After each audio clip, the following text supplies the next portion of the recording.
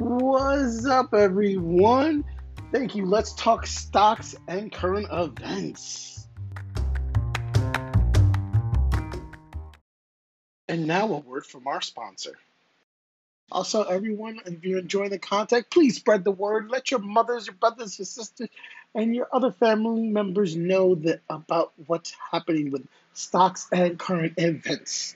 Let's talk stocks. Okay, in an article that was published on Reuters with the title of Cathie Woods ARK Invest files for offer for Bitcoin ETF, reported by Noel Randy Witch and Himni Sarkar. I do apologize. I'm horrible with names. Cathie Woods, founder, CEO, CIO. If you don't know who she is, you're going to learn today. Basically, she's one of the most amazing stock pickers out there. I call them stock pickers. In all actuality, they're actually called investors. Basically, she wants to create an ETF for Bitcoin, which I'm not too much familiar with the whole Bitcoin and crypto scene, but I have been looking into that a little bit more every day, just one or two articles, just to keep myself caught up. Those of you who don't know what an ETF is, an ETF is an estimated trade fund.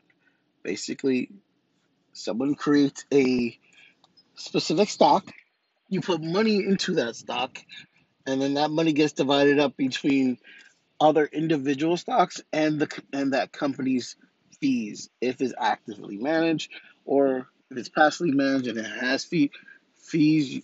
You may want to think into that. At this current time, I think Cathie is coming in a weird time for Bitcoin, considering that Bitcoin has a lot of issues with Bitcoin mining right now. For example, China is actually tightening their laws around that. Elon Musk said that he's no longer going to use Bitcoin, which I did see that there was an article about Elon and Bitcoin or some type of crypto. I didn't read that article yet, which I'm going to read that soon. Link will be down in the bio for that one too. And now a word from our sponsor. In my opinion, I think this is, yes, it's a little bit weird for her to be coming out with this type of ETF, considering the fact that all these regulations are going through right now. But it's also a perfect time for her as well, for the simple fact that once everyone gets comfortable with the regulations and they know the new regulations and laws, that would actually help her out, because everything will keep her shares low. Like, all investors will keep her shares low because only the serious investors will be getting into this. But then on the other hand, the real question is, when will everything get better? Is the real question. How long are these restrictions going to stay there? Because we all know with time, restrictions do change.